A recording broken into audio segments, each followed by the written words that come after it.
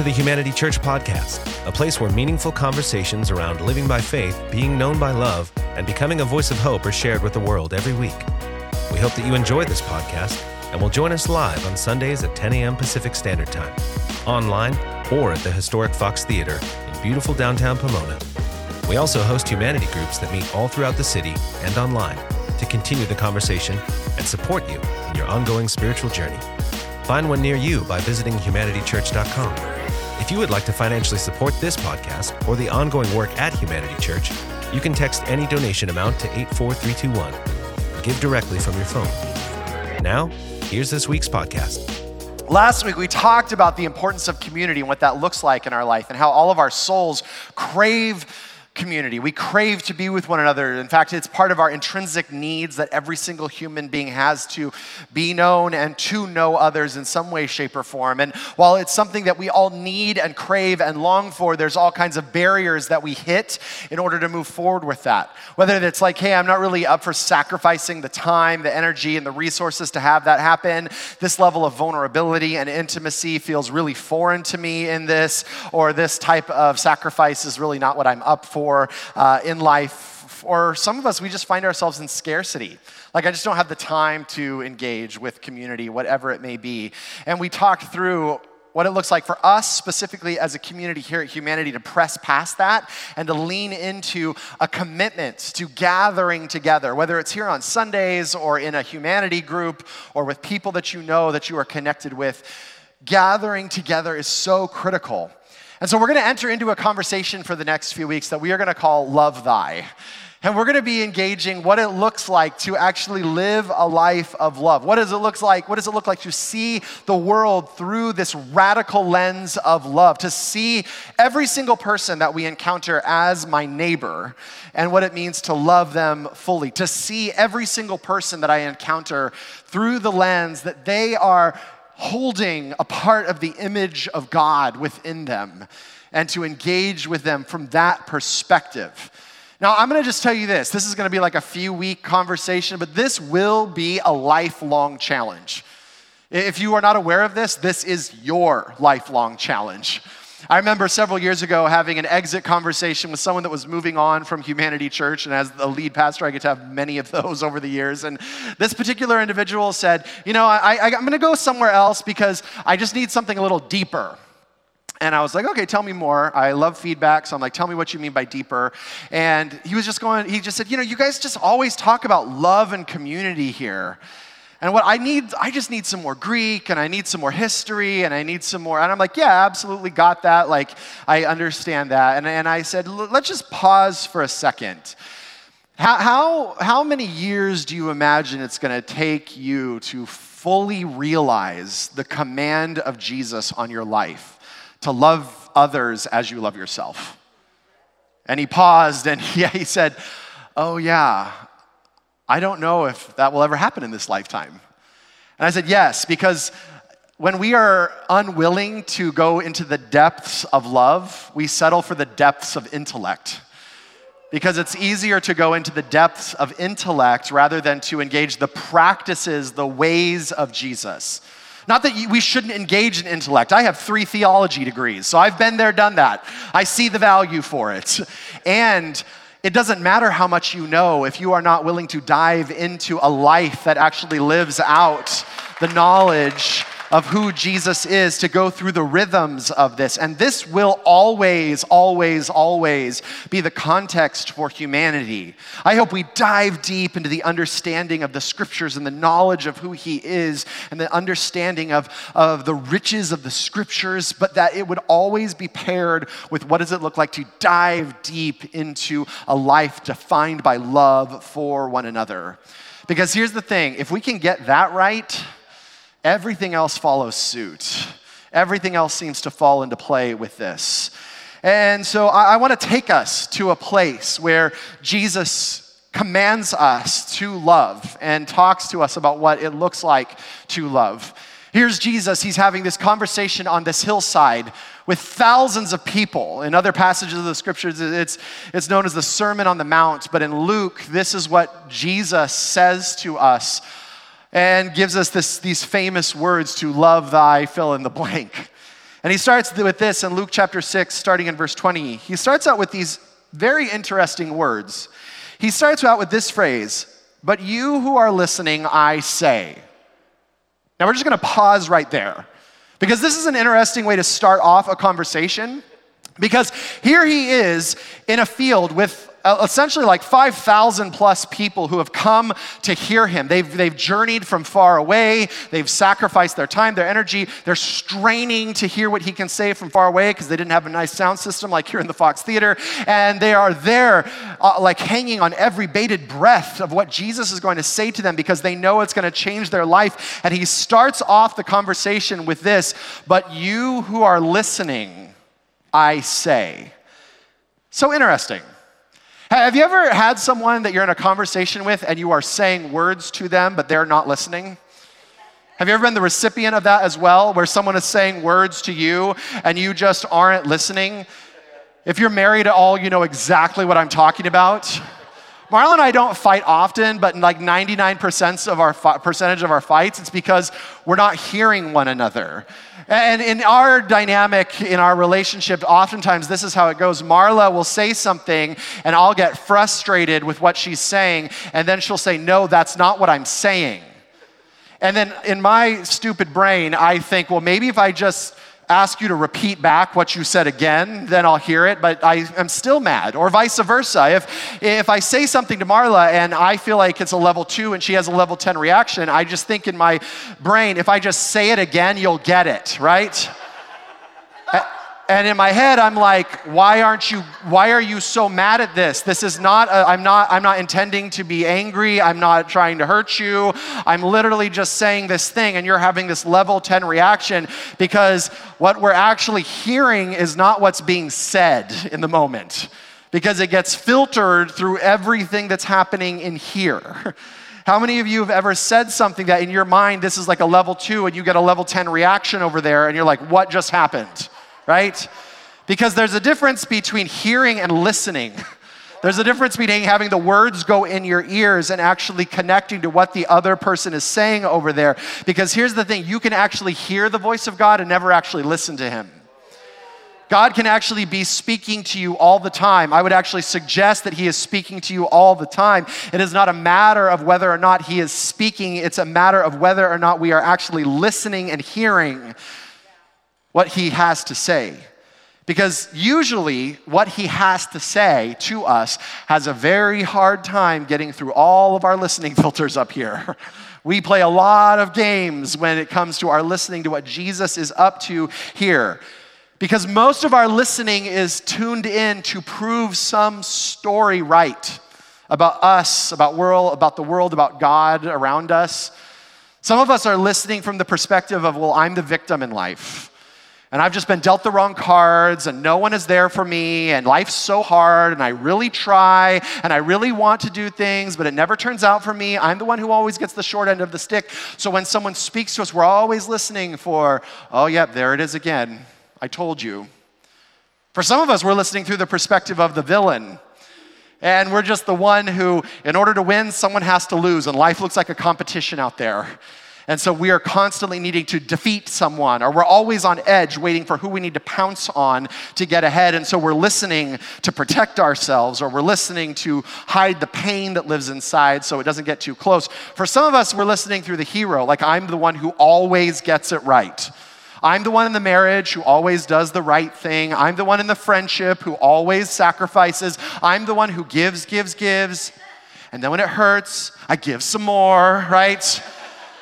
And so we're listening through these filters, and so it's very difficult when God gives us something really precious to actually get it from here to here, because we may be hearing, but we're not listening. And so Jesus starts out this passage saying, "But to you who are listening, I say." And he says this all throughout the scriptures. Sometimes he says, "You who have ears, hear." He's not actually saying, for those of you who are like Vincent van Gogh and chopped off your ear, he's actually just saying, like, you're probably not listening. This is important to listen here. So Jesus starts off his talk with this, because what he's about to say is going to have a very hard time passing through your listening filters. It's going to have a very hard time, especially the words that he's about to say. In fact, I'm going to say them, and I want you just to notice where you automatically go with these words. Love your enemies. Do good to those who hate you. Bless those who curse you. And pray for those who mistreat you. Now, how many of you, when you immediately hear those, you have a ton of qualifiers that you want to put on those instantly? I don't know about you, but the second I hear that, there's a lot of buts and ands that start flooding into the conversation. You know, love your enemies, but not when it's toxic and it's going to really hurt you. Then set some boundaries, right? Or, love your enemies and bless those who curse you and make sure that there's some room. And all, there's all kinds of qualifiers that we want to put on this because Jesus couldn't actually mean what he said here. Love your enemies. Do good to those who hate you. Bless those who curse you. Pray for those who mistreat you. It couldn't be as simple as this. See, this is why Jesus starts out with, you better tune your ears up to what I'm about to say because you're going to have a lot of buts and ands in this conversation. And so it's going to be very difficult to hear just the reality of what I am calling you into. And so the very first thing that Jesus says is if you want to get this love thy neighbor thing down, you're going to have to change your listening filters for a second. In fact, let's just do an experiment. Pull out your phones, and I'd like for you to open a note page. For those of you who are over the age of 40, you may need to ask someone, how do I do that? That's okay. All right, just pull out a note, like something you can write on. If you want to even open a text message that you can send to yourself, no shame if you don't know how to open a notes page. Ask someone right now, okay? I'd rather have you just say, how do I do this, and have them help you. But here's what I'd like for you to do. Open a note page, open something you can write on. If you need to grab that guest card in front of you because you're like, I don't have my phone, I need to write on something, or the back of that giving envelope, whatever you need to do, here's what I'd like for you to do. I'd like for you to just write down the names of some enemies in your life. No one's going to see this but you. Don't worry. I'm not going to have you get in groups and share your enemies, all right? But when I say enemies, most people think I don't really have any enemies. But I want you to just think about, these are people who may seem out to get you. This could be a boss. It could be a coworker. It could be a family member that every time you're with them, it's just like, man, it seems like they're not out for my good. It seems like they're constantly undermining me. It seems like it's a struggle to be in a relationship with them. Just jot down. I'm going to ask you just to free write all these names down. All the people who you would say, yeah, these are some enemies in my life. Who are your haters in life? Who are the people that you look at and you're like, man, I just know that they're jealous. I know that when they think of me that they struggle with their thoughts. And let's be honest, who are some of the people you hate? And you may think, I don't hate anyone. But let's be honest, right? These are the people that when you're with, there's like that little edge of just like, Or these are those people that are like, hey, let's hang out. And you're like, maybe next year sometime. Who are the people in your life that have cursed you? Now, you may not think, like, no one's actually put a curse on me, but who are the people that have spoken things over your life that have affected who you are? It could be a parent. It could be a spouse. It could be a brother or sister, it could be a cousin, someone that has spoken things over your life. Maybe you've even repaired since then, but you just know that curse is kind of just still in play. They've spoken things over your life. They've spoken things over your existence, your purpose. Maybe it was a teacher or a coach at an early age. Maybe it's someone at work who's just constantly negative, or a boss who's constantly nagging you. And who are the people who mistreat you in life? Just think about the people who have betrayed you, who their actions are not the best for you. Maybe someone that took something from you physically, or maybe someone that has taken your dignity or your honor. Who are the people that mistreat you in life? I want you to just get some names down, because this is going to be important as we go through this conversation to move this out of theory and into reality. See, part of the thing that will tune up your listening really fast is to move these concepts out of this nice idea and into, when Jesus says, love your enemies, do good to those who hate you, bless those who curse you, pray for those who mistreat you, this is who he's talking about, this list right here. Now, let me ask you this. I want you to just throw this out. As you're writing this list and as you're looking at this list, what are some experiences that you have? Just shout some things out. Anger, what else? Betrayal, what else? Confusion, what else? Resistance, what's that? Resistance, what else? Guilt, what else? Judgment, what else? What's that? Shame, what else? hatred. Yeah, all of these experiences that we have when we look at this list of people who are either our enemies, who are our haters, who have cursed us, or those who have mistreated us. Now notice that no one, when they look at this list, immediately think, I need to pray. No one's like, no one has a gut reaction of, I need to do good to these people, right? No one says, oh man, I get to bless these people, right? No one's like, great, the next few days of fasting, I get to fast for these individuals. But that's exactly what Jesus calls us to. He says, look, these people on this list, your job is to do good, to pray, to bless, and to give generously back to those who are in this place. And this is the command that he gives us when it comes to love. And I want to actually show you why this is actually so important. And it's actually a much bigger conversation than you just being a good person. This actually is a conversation elevated beyond, well, Jesus just told me to, and so I'm supposed to, because I actually think Jesus is up to something much more bigger than we even realize when he says, love your enemies, do good to those who hate you, bless those who curse you, pray for those who mistreat you. Because right after he says that, he gives us some clear examples here of what this looks like. He says, if someone slaps you on the cheek, turn to them the other also. If someone takes your coat, do not withhold your shirt from them. Give to everyone who asks you, and if anyone takes what belongs to you, do not demand it back.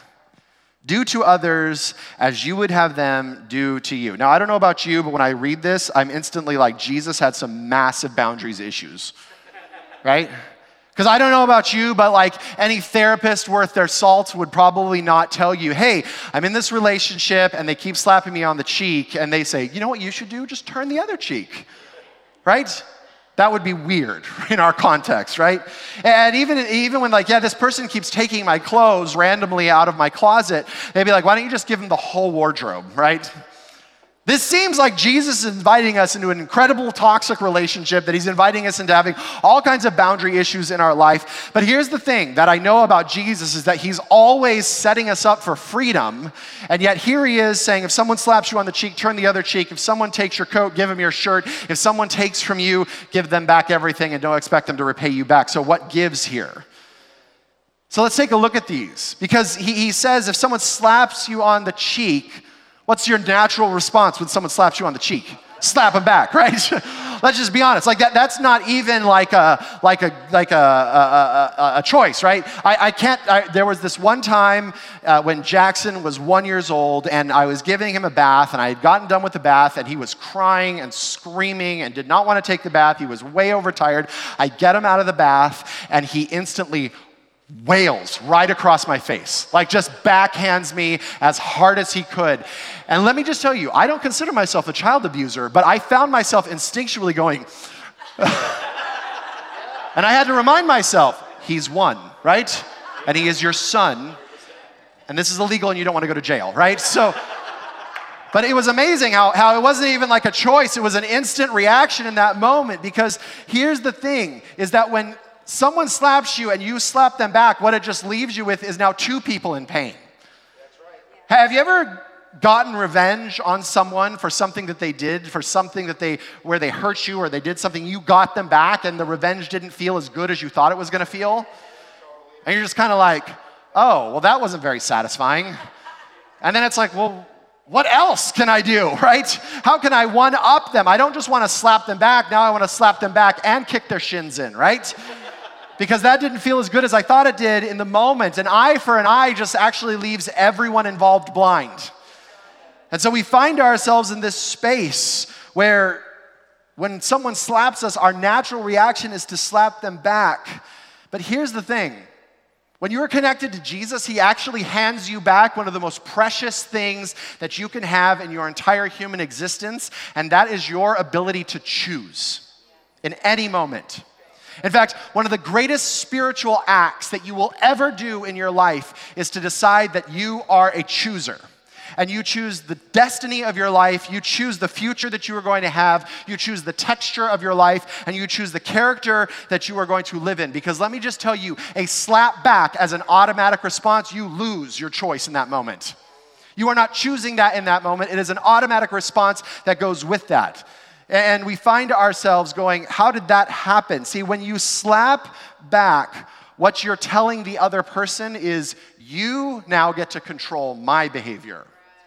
When you decide that you're going to slap back, you are telling that person, you now get to dictate to me how I am going to behave, and you now have the power in this relationship, and the cycle just continues. It goes on and on and on and on in this. And let me just tell you, you can look around at our nation and recognize that we are in a slap-back cycle. One party slaps and the other party slaps back harder.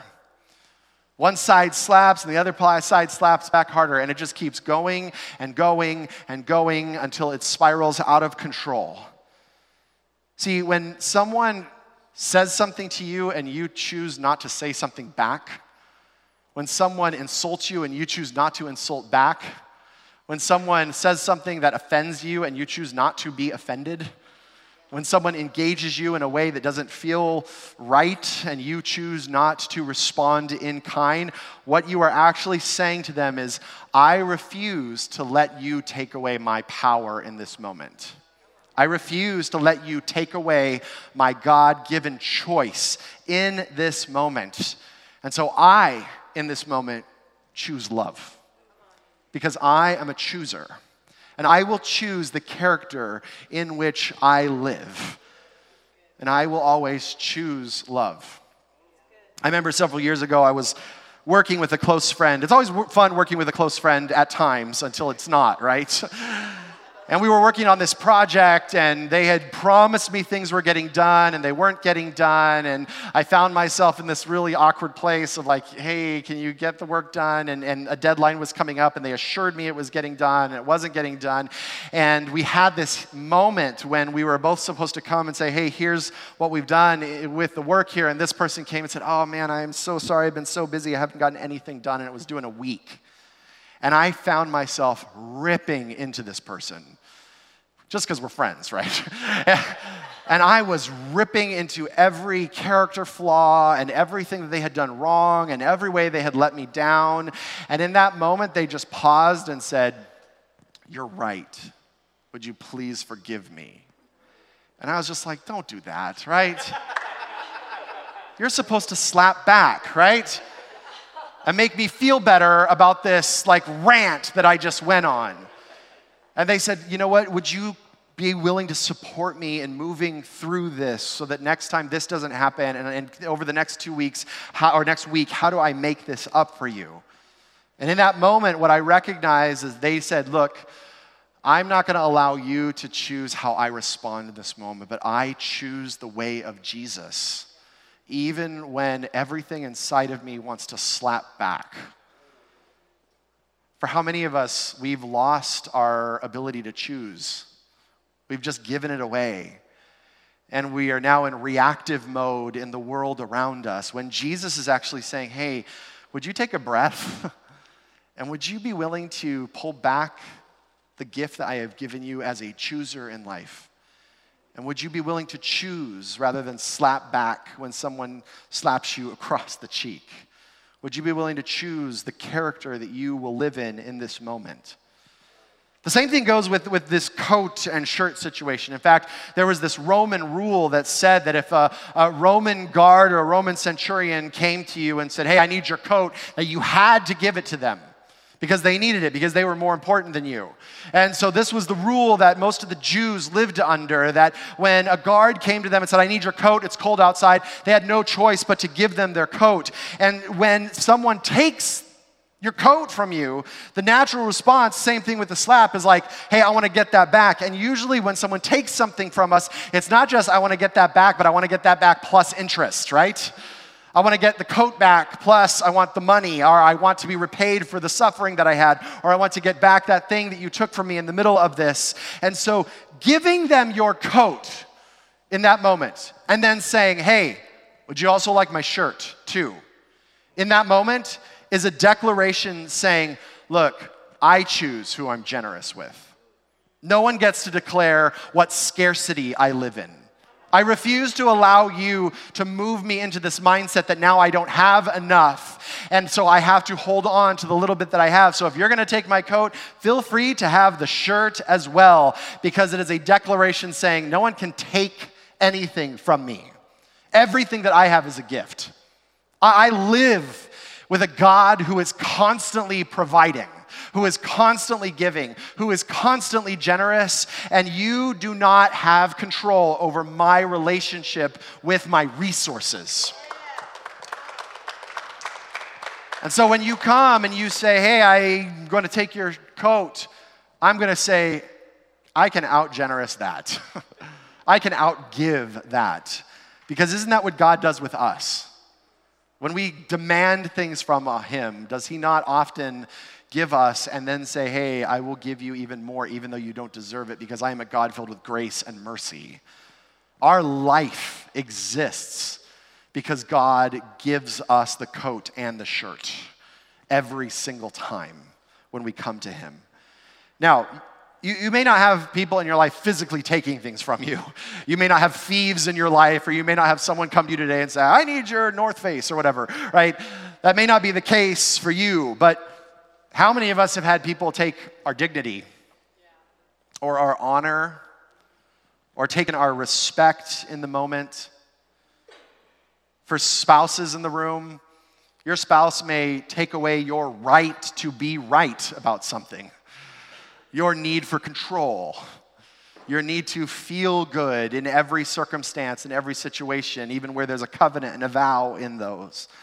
But here's the beautiful thing about the way of love, is that even in those moments, you get to choose.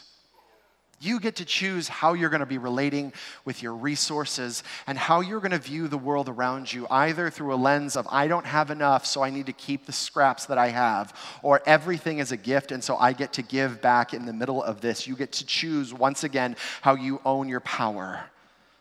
What I love about Jesus is that even when he is taken from, he chooses mercy and grace all the time in the scriptures. And what I love about that is every single time Jesus chooses to elevate the human experience in those moments. I think one of the most powerful moments in the story, the narrative of Jesus, is when he is hanging on the cross. Now, that is a beautiful spiritual moment where he relieves us from the debt, the burden of our own sin. But what he actually does while doing that is fascinating to me. Because here he is, wrongfully accused, taken away his innocence, taken away his dignity, taken away his honor, taken away his respect, mocked to the nth degree, and now is hanging on a cross being executed. And this is what he's doing while he's up there. He's going, hey, Mom, you good? Someone going to take care of you? I just want to make sure while I'm up here. Wrongfully accused. You good? Okay. Make sure someone takes care of my mother. And then he looks over to the dude next to him and he says, hey, man, how's your soul? You doing okay? Oh, man, yeah, I get it. Yep, I'm with you, man. So here's what I want to do. I want to offer you salvation right now in the middle of us being executed together. I just want to make sure that you're in heaven with me, all right? So you and me, bro, we're going to do this. See you in a few, right? And then he's standing before the very people that nailed him to a cross, and he looks down at them and he says, Father, forgive them. They don't know what they're doing. I mean, this is crazy love. This is crazy generosity, right? In the middle of him being executed, he's saying, I need to take care of the people that I love. I need to make sure the people that are lost find life. And I need to make sure that all of humanity gets what they need from the Father before I leave this earth. He is moved into a space of compassion and mercy and generosity and forgiveness. Now, every time I preach about this passage, me and others, there's this back of your mind conversation with all the whatabouts, right? How many of you can feel that inside of you, right? Like all of the, well, what about this? And well, what about that? I don't know. Because here's the thing, there's so many, well, what about self-love? And what about self-respect? And what about safety? And what about self-esteem? And what about what I want? And what about what's good for me? I don't know, but consider this. Jesus loved until he was nailed on a cross by his enemies. And so till you reach that point, you have not reached the limits of love that Jesus has prescribed for you. Until your spouse has you nailed to a cross, until your boss has you nailed to a cross, until those people on your list have nailed you to a cross, you are to keep loving and to keep giving and to keep choosing the way of love. Now, I don't know if that's right, but I'm just gonna go with that for this morning. I'm gonna ask you to at least look out at the world through that lens for a moment and see what it might open up. Because what I do know is that's what Jesus did. And I know that we are called to walk in that way. And this type of radical love, I guarantee you, does not diminish your humanity. It does not diminish your power. It actually elevates it to probably the highest level that you could experience here on this earth. Because I don't know if anyone looks at Jesus on the cross and say he was such a pushover. That in that moment, look at him. Look at how undignified he is. Look at how he's lost his boundaries. Look at how little self-love he has in that moment. I don't know if anyone looks at Jesus and says that in that moment. But what I do look at Jesus in that moment, and I say, man, he refused to let anyone derail him from his mission of love. He refused to let any circumstance, any word, any situation derail him from his mission, that every human being on the planet would know that God loves them in that moment. It was Jesus saying, I choose. I hold my power and I choose love. I choose sacrifice. And no one can derail me from that purpose here. See, and one of the ways that I become God-like, Christ-like, is that I interrupt the cycle of betrayal. I interrupt the slap back conversation. I interrupt the scarcity conversation of, hey, if you take my coat, I'm gonna take your coat back. I interrupt the conversation of, hey, if you're struggling financially, I'm gonna get mine and you don't get yours over there. He interrupts the conversation. And this is what I love, because this is what Jesus did for me. It's what he did for you. And so when we choose the way of Jesus, we choose the way of love. We choose a future for humanity that does not involve chaos or scarcity or this cycle of continual pain. It interrupts all of it. And here's the thing, for some of you, this conversation is actually generational. Because you can look back at your family history and it has been one slapback after slapback after slapback. That you can look at your parents and say, yeah, they did all those screwy things to me because their parents did all the screwy things to them, and their great-grandparents did those things to them. And this cycle has continued in my family for generations and generations and generations. And the pattern of turning the other cheek was never offered. It was always a slap back. The pattern of leaning into abundance was never inserted into my family story. It was always a story of scarcity. That this story of abundance rather than poverty was never inserted into my family history, but we keep repeating the cycle generation after generation after generation. And when Jesus says, love your enemies, do good to those who hate you, bless those who curse you, and pray for those who mistreat you, what he is saying is, I would like to interrupt your family legacy with you. And if you're willing to own your choices and to choose love, there is a new future for the generations coming after you that will now be available that was not available before. Because you stepped into the line of Jesus in this moment, but it begins with a choice to love. And this is how Jesus ends this conversation. He says, if you love those who love you, what credit is that to you? Even sinners love those who love them. And if you do good to those who are good to you, what credit is that to you? Even sinners do that. And if you lend to those from whom you expect repayment, what credit is that to you? Even sinners lend to sinners expecting to be repaid in full, but love your enemies, do good to them, and lend to them without expecting any payback. Then your reward will be great, and you will be children of the Most High, because he is kind to the ungrateful and wicked. Be merciful, and just as your Father is merciful. 99% of the people that I coach, when I ask them, are you a loving person, would say yes. That's just like our natural self-flattery, isn't it? Of course I'm a loving person. And like, look, even when you're reading this, you may be like, well, yeah, I'm a loving person. But usually what 98% of those people mean is, yes, I love people who love me back. I love people who are very easy to love. I love people who give and who have the same interests and who have the same perspectives of me. I love people who fit into my box of love, who match my perspectives, my preferences, who match my worldviews, who are comfortable, who are easy, who I can tolerate in life. And this is how we define ourselves as a loving people. But Jesus looks at that and he goes, even sinners do that. Like, this is a really low bar you're setting for yourself over here in this conversation. But Jesus says, here's how I would love for you to define love, because this is how I define love. He said, if I ask the people on that list how much love are they receiving from you, that's the love that I'm talking about. If we were to go to those people on your list and say, hey, how much does so-and-so love you? Do you get all of them? Like, when you're with them, do you feel like they are sacrificing for you? Do they know that you're praying for them? What would you say to those people? Yes, I am blessing them, and I am praying good for them. And not just praying, I am doing good for them. Jesus says, that's how I would love for you to define love, based on those people on your list. And get into the space of sacrificing for the sake of love.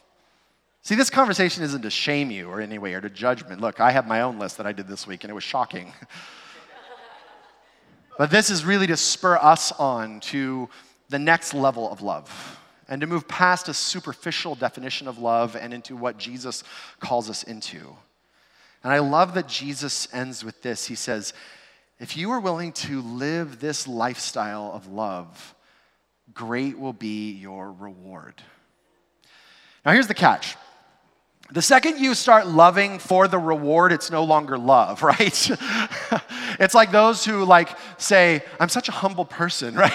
The second you say that, you're really not a humble person, right? I work with a lot of people, and the people who say, I am so self-aware, I instantly go, you are probably the least self-aware person in the room, right? Because if you were self-aware, you'd know I'm probably not that self-aware in any given context. So when you are loving for the reward, then it becomes manipulation and extortion. You're no longer actually just sacrificing and giving for them in the middle of this. But the reward is actually a natural result that comes from this mindset of love, from recognizing, I choose. And no one gets to decide how I engage one another. No one has power over my behavior except me and the Lord. And I choose. I choose whether I'm living in scarcity or abundance. I choose whether I give or withhold. I choose whether I choose to slap back or withhold myself in the middle of this. And the natural result is actually that you will, for the first time maybe ever, recognize that you are children of the Most High. Not that you suddenly become children of the Most High the second you love, but you become children of the Most High. I remember as a kid, one of my good friends, Casey Marvin, he had this house, big house, beautiful pool, one of those pools with like rock formations and waterfalls, you know what I'm talking about. And he had this fridge in his backyard. And we grew up in kind of like lower middle class family early on. And I loved going to Casey's house during the summer because we could just swim all day long. But he had this fridge right by the pool. And in the fridge, it was always stocked full of IBC, cream soda, and root beer. In the bottle. You know what I'm talking about? And there is nothing better for like a 12-year-old, 13-year-old, like swimming all day and having the fridge stocked with IBC root beer and cream soda. Things that like we probably couldn't afford a lot of at our house, but he had just like hundreds of bottles in there. And it seemed like when we grabbed someone, I don't grab some, I don't know if it's like mom magically snuck out, but it seemed like that fridge was never empty. And so we would just be there all the time. And we lived like kings all summer long because we had the pool and we had the IBC, right? And the fridge was always full. So here's the thing, the second you start loving in this way of Jesus, like I said, it's not that suddenly you're like, oh, I am a child of the Most High now. It's as you sacrificially love, as you choose generosity, as you choose forgiveness, as you choose to turn the other cheek, as you choose to own your power, as you choose to own your place as a chooser in the kingdom of God, suddenly it dawns on you, oh, I am a child of the Most High. And because of that, I have access to all of the resources of the kingdom. In other words, the heavenly fridge is always full. And there is never a moment where it is not full. And love suddenly always becomes available in any given moment. That healing becomes available in any given moment. That protection becomes available in any given moment. That restoration and redemption and salvation and faith and hope and healing become available for you. And when you take on the role, when you're willing to take on this role of I am a child of the Most High, suddenly you recognize that I have access to the fridge that is always full. And the natural result is that you will live a life of generous love, and that you will live a life filled with that because you have been loved generously by the Most High as His daughter or son. See, the blessing isn't like a new car or a huge bank account. It is not the perfect career. I hate to disappoint some of you, but it is actually something far more valuable. It's a perspective of recognizing that when you were an enemy to God, He chose love. That when you hated God with your actions and your emotions and your thoughts, He chose to do good for you. That when you cursed God with your life, that He chose to bless you instead. That when you mistreated Him with the way that you engaged people around you and the way you withheld forgiveness and the ways that you refused to live humbly and to do justly in the world around you, that He chose to bless you and pray for you in those moments, and that He was always merciful. And because of that, you have the opportunity to be merciful too. I am convinced that the only thing that will transform our world, the only thing, is this type of radical love. But it begins with the recognition that I am a child of the Most High. How could I have missed that? See, part of this is just remembering who you are. And from that space, recognizing that I have received power, that I have received love, and I have been given this ability to choose. And once that happens, the reward is ours. And you can go out giving away love, blessing, praying for, doing good to all of those people on that list you made, because it's all been given to you. And the beautiful thing is that we become those who interrupt the cycle that humanity is stuck in right now. We will become those who say, I refuse to let this continue. I refuse to let this continue in my family line. I refuse to let this continue at my work. I refuse to let this continue at my marriage. I refuse to let this continue with my kids. I refuse to let this continue at my school. And all it takes is one. All it takes is one who says, I refuse to let anyone choose for me. I choose love. Changing the future of humanity forever begins with these words. Love thy enemies. Do good to those who hate you. Bless those who curse you, and pray for those who mistreat you. Let's pray together. Jesus, I thank you that we are recipients of this radical love. And God, I ask that you would right now remind us of that. God, remind us that we are those who have been the beneficiaries of that type of radical generosity from you, your mercy and your compassion. And for those of you who are here in this place who have not yet connected to Jesus, and you're like, hey, this type of radical love seems foreign to me, or I don't know if I'm able to do this, or I don't know if I'm able to engage in this. I'd love for you to give you just an opportunity to connect to him right now. And if you're here this morning and maybe you have not yet connected into a relationship with this God who has generously loved you, and you would love to have that, not only so that you can experience that, but so that you can give it away, this is your moment. So if that's you this morning, if you're like, man, I want to connect to this God, to this Jesus who loves me so deeply, maybe for the first time or the first time in a long time, would you just raise your hand? Awesome. If you're online, you can just click that button that says, today I choose to follow Jesus. And I just want you to pray this prayer to yourself. You can just say, dear Jesus, I give you my life. I know that I am a sinner. I know that you came and you died for me. And you came back to life so that I could fully live. I thank you for your kindness, and I choose to follow you today as Lord. I thank you. In Jesus' name, amen. Thank you for joining us for this week's podcast. We hope that it was a meaningful experience and look forward to having you listen in next week for another conversation from the heart and soul of Humanity Church. You can find more information about our community at www.humanitychurch.com.